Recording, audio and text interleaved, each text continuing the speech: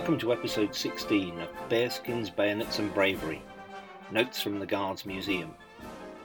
My name is Andrew Wallace and I'm the director of the museum.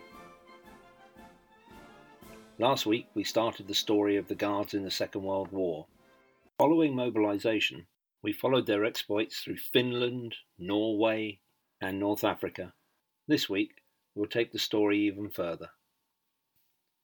With spring in the air, Field Marshal Alexander now prepared the final blow, aimed at destroying rather than just defeating the 30 German divisions still holding out south of the Po Valley.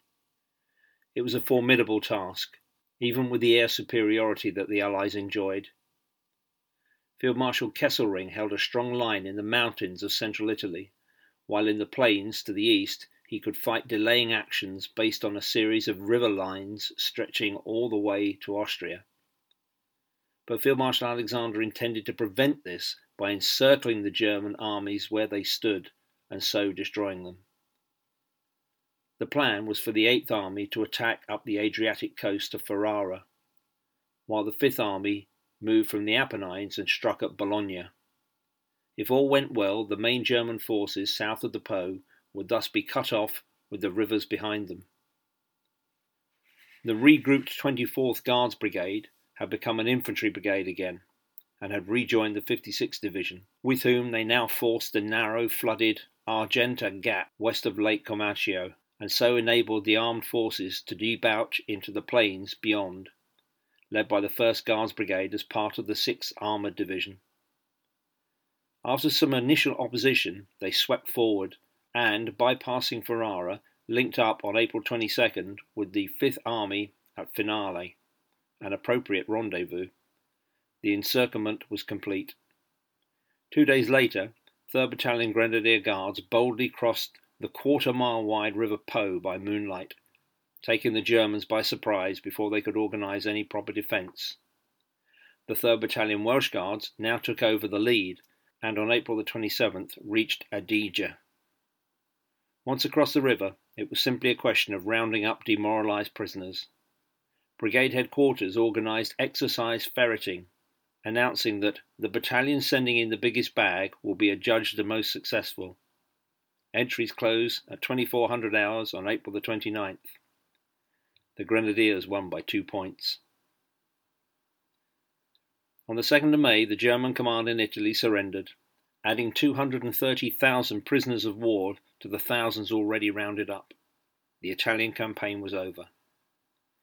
3 days later, orders came for the 24th Brigade to move to Venezia Giulia, near Trieste, where they came under the command of the 91st US Division. They were there to stay for the next 6 months, reluctantly involved in national rivalries and ideological conflict, as communism and democracy fought to win the area over to their side of the Iron Curtain. On the 8th of May, VE Day, 1st Guards Brigade crossed the Italian-Austrian frontier and moved to the Austrian village of Villach, which was to be their happy home for a while. It was complete victory indeed. Only 638 out of the 340,000 Axis troops in Tunisia escaped. An enemy had been eliminated. There were many reunions among the 9 Guards battalions now in Tunisia, and at Narbeuil on the 14th of May, 212 officers dined together after a display by the massed pipes and drums of the Scots and Irish Guards. On the 19th of May, there was a victory march in Tunis, and later, visits by Churchill and the King. Then, for the next 4 months, the 3 brigades were able to enjoy a welcome period of relaxation and reorganisation before starting their next campaign, Italy. The campaign for Italy, fought largely by troops who had achieved victory in North Africa, was a thankless, relentless struggle with no flanks to be turned except from the sea, and so no choice but to attack one natural defensive position after another, under conditions which strongly favoured the enemy. It led to some of the hardest and most unpleasant fighting of the war, with few spectacular results, only a steady slog, river by river, ridge by ridge, up the length of Italy. The 1st Guards unit involved were the 3rd Battalion Coldstream Guards, who were sent to garrison the newly occupied island of Pantelleria on the 23rd of June 1943, prior to the invasion of Sicily on the 10th of July. Meanwhile, one company of 2nd Battalion Coldstream Guards was sent off with a naval task to perform, to obtain the surrender of the island of Lampedusa, 80 miles away. The company was just 95 strong, and the Italian garrison totalled some 4,600, but, following a naval and air bombardment, white flags appeared.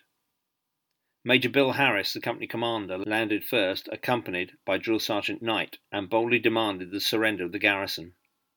After some anxious moments and much animated argument, the official document was signed by the governor, an Italian admiral, using the butt of the drill sergeant's rifle to lean on. The following month, the 201st Guards Brigade, having converted reluctantly from being motorised, joined the 56th Division as infantry, and landed with them on the beaches of Salerno on the 9th of September. The 8th Army under General Montgomery had already landed on the foot of Italy on the 3rd of September, but the main assault was to be the landing of its 6 divisions of the Allied 5th Army under the American General Mark Clark at Salerno. It was not an ideal site, as the coastal strip was nowhere more than 5 miles wide, and it was overlooked by mountains.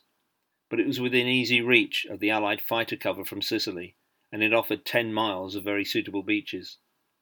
It was also hoped that the surrender by Italy, which was planned to coincide with the landings, would disorganise the Germans to such an extent that the Fifth Army would be able to land and seize Naples swiftly and with little or no opposition.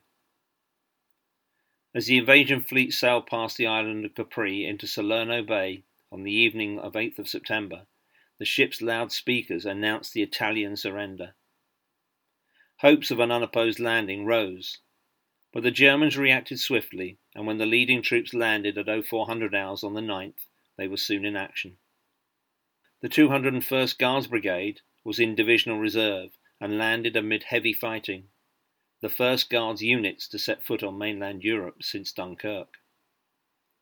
The battle was not going well, and early the next morning they were called on, together with the other 2 brigades, to capture the original division objectives, which were still in enemy hands.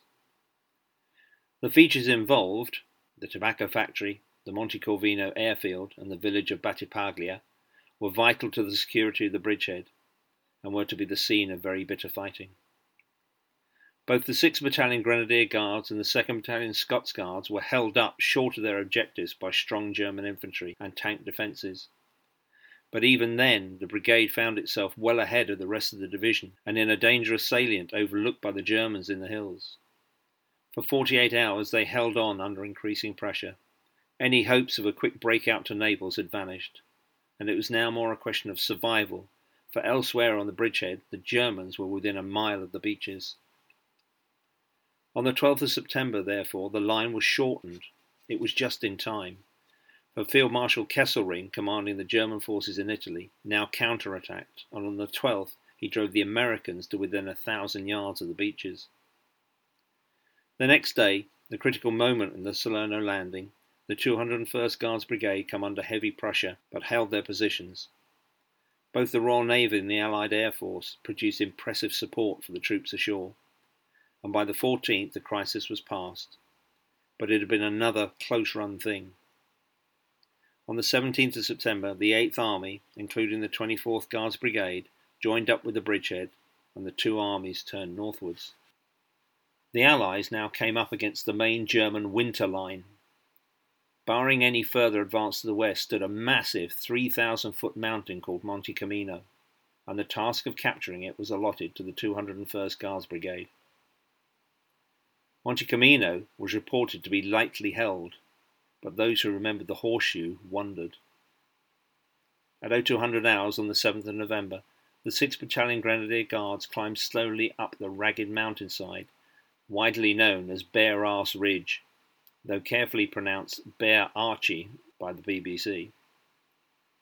At dawn they reached their objective, point 819, which was taken by the bayonet. But the real battle was just beginning, for 1,000 yards ahead was another feature, Monastery Hill. This was not only strongly held, but it also dominated both Point 819 and the approach to it. So for the next 4 days, the Grenadiers, together with F Company, 2nd Battalion Scots Guards, who joined up with them on the 7th of November, hung on under continuous machine gun, mortar and artillery fire and increasing attacks. They were cut off and faced appalling weather conditions. There was no hot food, and the men only had their emergency rations together with those taken from the dead. The wounded could not be evacuated at once, and the cold was so intense that some died of exposure. When it did become possible to recover casualties, the journey took 5 hours with 8 men to each stretcher. Rain and hail soaked everyone, and many developed frostbite. The final blow was a small earthquake on the 3rd day. By the 4th day, ammunition was running low and the enemy launched 6 or 7 attacks. The order to withdraw was given, but it required an attack by 2 companies of Scots Guards and another battalion to clear the passage for the Grenadiers to return. The Coldstream Scots Guards took over for the next 3 days, and on the 14th the mountain was evacuated completely. It was finally captured in an action between the 3rd and the 10th of December as a result of a corps attack, which included the 201st Guards Brigade. Monte Cammino epitomised the grimness of winter warfare among the mountains of Italy and the hardship involved. It was slow, dour fighting that tested a man's courage and endurance to the limit. An interesting postscript to the battle came when some Moroccan goons training at Monte Cammino some months later found the bodies of several guardsmen still on the peak. Being mountain troops, they appreciated what the guardsmen had achieved, and they carved a plaque on the rock of Point 819 which read, "To the British soldiers who died gloriously at Monte Cammino, November and December 1943. December 1943 saw some significant changes in the Allied High Command in Italy. General Eisenhower left to become Supreme Commander of the forces for the invasion of Northwest Europe and was replaced by General Sir Henry Wilson. At the same time, General Lee succeeded General Montgomery as commander of the 8th Army. By the end of 1943, a new impetus needed to be given to the Allied advance up Italy, and it was decided to carry out an assault landing at Anzio. This would not only bypass the formidable German defences, cutting off the German force there, but also offer the chance of a bold advance to seize Rome with all that such a success meant. The date of Anzio was set for the 22nd of January, so that the landing craft could return to the UK after it in time for the Normandy landings in June. The plan was to land 2 divisions in the first wave, and the 24th Guards Brigade, consisting of the 5th Battalion Grenadier Guards, 1st Battalion Irish and 1st Battalion Scots Guards, landed on the left with the 1st Division on the morning of the 22nd of January 1944. Complete surprise was achieved, and a bridgehead 18 miles long and 9 deep was established. Amazingly, there was virtually no opposition for 36 hours, but the invasion force did not push forward as expected.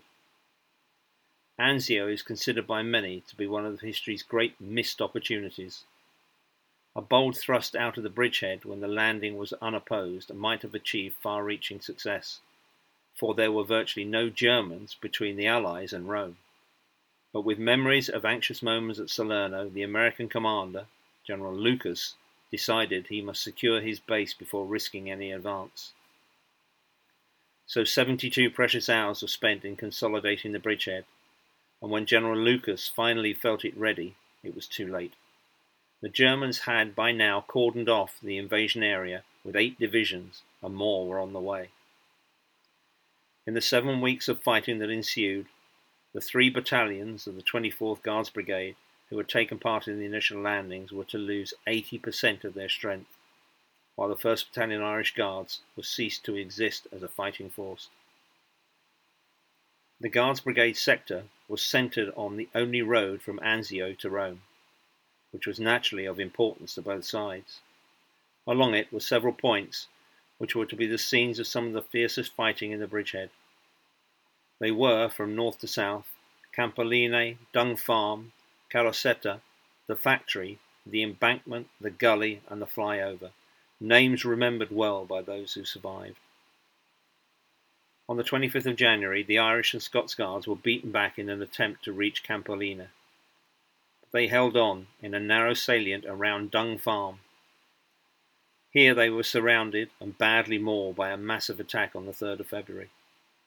Battalion headquarters of the Irish Guards was overrun and everyone captured. But as they were being marched off, they turned on their guards and attacked them with whatever weapons they could lay their hands on. A rifle, a spade, even a petrol tin. 20 guardsmen were killed and 9 were taken prisoner.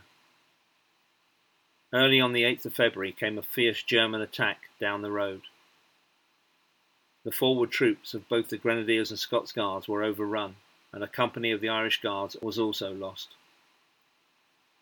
Major W.P. Sidney of the Grenadiers won a Victoria Cross for holding off the Germans single-handed at the only crossing over the gully, and so prevented a serious breakthrough.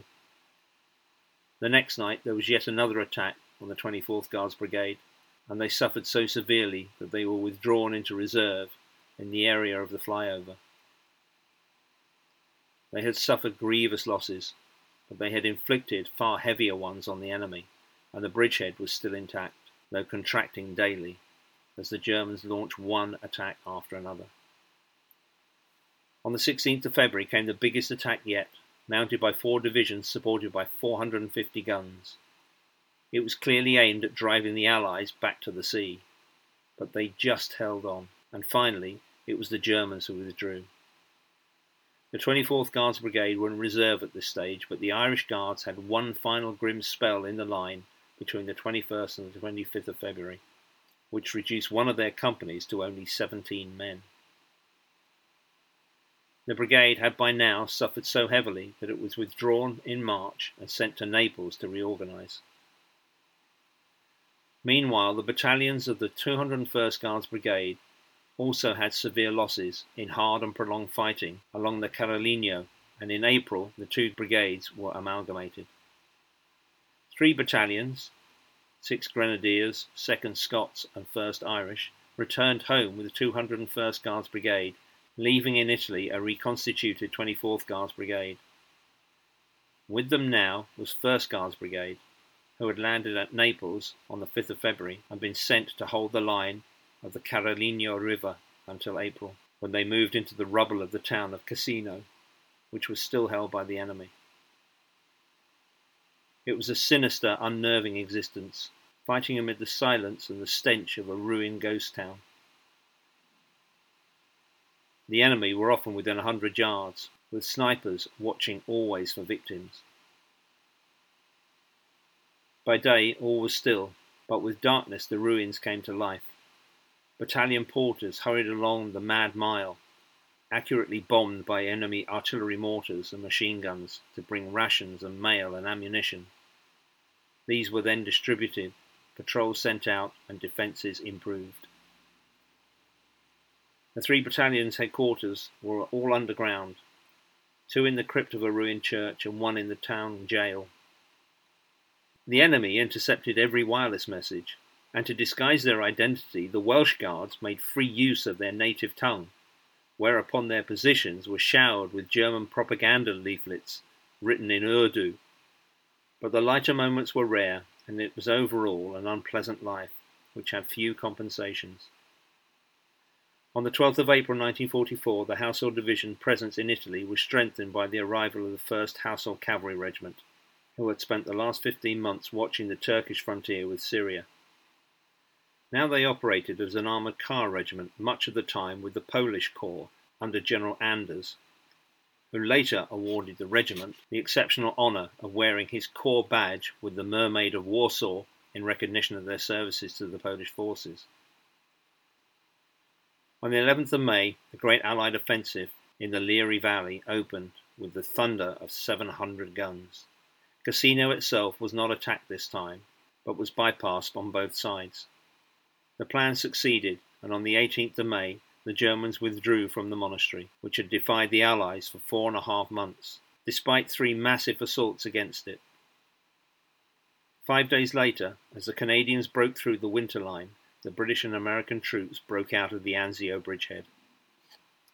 Now the way was open for the last major advance, and for this phase covering May to September, both Guards Brigade acted as lorried infantry, as in two different armoured divisions of the 8th Army. In this role, they were to follow roughly parallel routes up central Italy, operating under separate corps, but rarely more than 30 miles apart. On the 19th of May, the 1st Guards Brigade rejoined the 6th British Armoured Division, with whom they had fought in North Africa, and with whom they were now battling their way up the eastern axis that took them through Perugia and Arezzo.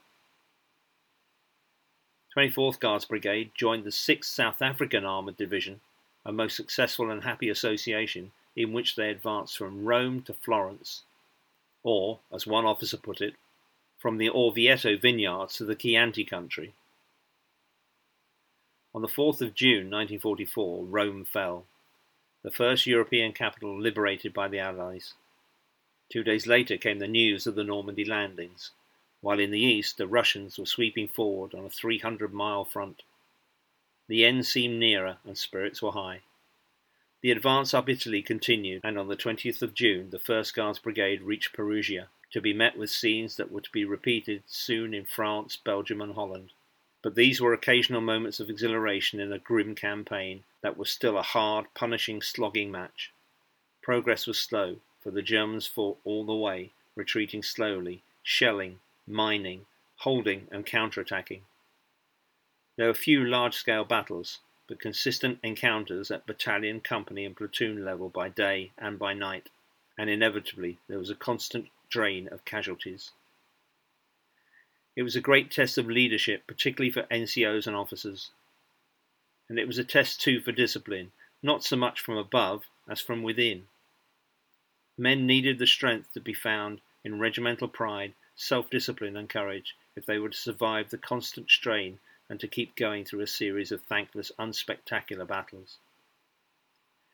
An action which took place on the 27th to the 29th of May was perhaps typical of the gruelling fighting that faced the troops in Italy throughout most of the campaign.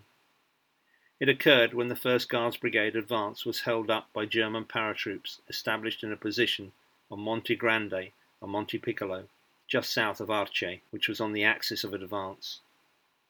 Both features were captured in the night of the 27th, but Monte Grande was lost the next day to a strong counterattack. 2nd Battalion Coldstream Guards, with S Company of the Scots Guards who were attached to them, held on, however, to Monte Piccolo. Captain Nielsen, commanding S Company, was wounded early in the battle, but carried on all day till he collapsed. He was later awarded the DSO for his leadership. By mid-afternoon, S Company had lost all of its officers, so Company Sergeant Major Brown took over and led the charge, which drove the enemy back. He then held the position until reinforcements arrived. He was awarded the Distinguished Conduct Medal. It was hand-to-hand fighting, and at one moment, Lance Sergeant Jones seized a barrel of a Spandau machine gun being pointed at him, turned it on the German crew and killed them. Sergeant Bailey attacked and captured a pillbox from the enemy side, getting 3 bullet holes through his clothing in the process. That night the Germans withdrew to their next position. Steadily the Allied advance pushed on up through Italy. On the 5th of August, the 24th Guards Brigade reached the River Arno at Florence, but despite a series of attacks, it was not until the 24th of August that the Germans withdrew from the town. While the battle went on for Florence, Field Marshal Alexander had secretly concentrated a powerful force against the very eastern end of the Gothic line, on the Adriatic coast. On the 25th of August, he attacked and broke through the defences which the Germans had boasted no Allied soldier would ever cross. By early September, the 5th Army, which included both Guards brigades, had closed up on the Gothic line in central Italy, where they prepared for what was expected to be some very heavy fighting. But to everyone's surprise, patrols found it abandoned. A wave of optimism swept over the troops at finding the most formidable defensive line in Italy given up without a shot. In northwest Europe, Montgomery was sweeping across Belgium and Holland, while the Russians closed in on the Germans from the east. It seemed that the end was in sight. But in fact there still lay ahead some of the hardest fighting yet, and one of the severest winters. It soon transpired that the Germans had only withdrawn to yet another defensive line, based on the chain of peaks that marked the Apennines. Here both Guards brigades were to spend the next 5 months. The 1st Guards Brigade pushed forward through the Gothic line, and on the 2nd of October they occupied Monte Battaglia, where they remained till the 2nd of February, manning, in the words of the Welsh Guards regimental history, what must surely be one of the most fantastic winter lines ever designed for the discomfort of troops. The defences were 2,600 feet up at the end of a narrow track which took 6 hours to climb. That autumn was the wettest in living memory, and the men were permanently soaked as well as lashed by biting winds. The position was overlooked on 3 sides and under constant fire, and the only protection being trenches which were full of water. Dead bodies and filth littered the area. Mules, guardsmen and Indian muleteers sank knee-deep in mud as they brought up supplies each night, and it took 3.5 hours to get casualties down the mountain, using a relay of stretcher-bearers. It was an improvement when the rain turned to snow and frost. There were some compensations, though not many. Winter clothing had been issued, and the men were that much more comfortable than the year before.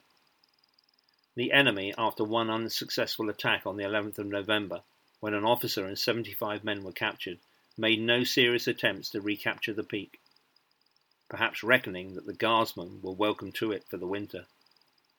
Above all, there were brief periods out of the line when the comforts and hospitality of Florence could be enjoyed. In November, the brigade also occupied Montivero, a task which was given to the 3rd Battalion Grenadier Guards and the 2nd Battalion Coldstream Guards, with S Company Scots Guards still under command. It was just about as unpleasant a winter station as Battaglia, and the troops withdrew thankfully in February 1945. 24th Guards Brigade spent their winter in the Sette Valley, having found that any attempt to push forward up Route 6620 towards Bologna was blocked by the feature Montesole, barring the way. Plans were made to capture it, but a series of postponements occurred, the last one mercifully cancelling an attack arranged, as at Longstop, for Christmas Day. 2 days later, the operation was finally abandoned, to the sighs of relief all round. In mid-February 1945, both Guards Brigade were pulled out of their line to Spoleto for a complete reorganisation, which was to include the introduction of a line battalion into each Guards Brigade. 24th Guards Brigade lost the 5th Battalion Grenadier Guards and 3rd Battalion Coldstream Guards, who both returned to the UK. They were replaced by the 2nd Battalion Coldstream from the 1st Guards Brigade and the 1st Battalion the Buffs. The 1st Guards Brigade received 1st Battalion the Welsh Regiment in place of the Coldstream. The reorganisation meant 2 very sad partings. S Company, 1st Battalion Scots Guards under Major Richard Coke, DSO MC, rejoined their own regiment after 10 months with the 2nd Battalion Coldstream, whose respect they had won for their exceptional fighting record, proved by the 15 decorations which they had gained in that period. Another separation was the 24th Guards Brigade, as they now left the 6th South African Armoured Division, with whom they'd fought since Cassino. Links with the Springboks and the Rhodesians had grown very close, and had become a very happy and effective partnership indeed. The Pretoria Regiment, an armoured unit, were perhaps particularly closely associated, and they still wear today the winged blue-red-blue flash of the Household Division behind their own cap badge. The origin of the wings is that on several occasions the South Africans had managed to get their tanks supporting the Guardsmen into such apparently inaccessible spots on the mountainside that it was remarked they must have flown there. Well, I think that's where we'll leave it for this week. I hope you've enjoyed hearing how the Guards fought a gruelling battle to liberate Italy. Next week, we'll look at the Guards Armoured Division from its creation through to the farewell parade in 1945. If you've enjoyed this episode and would like to make a small contribution to the work that we are doing during the lockdown, you can go to our website, which is www.theguardsmuseum.com, and look for the Support Us button. Any contribution will be gratefully received and faithfully applied. I have been Andrew Wallace. This has been episode 16 of Bearskins, Bayonets and Bravery, Notes from the Guards Museum. So, until next week, goodbye and God bless. Now, turn to your right and salute. Dismiss. Up, down, and get away.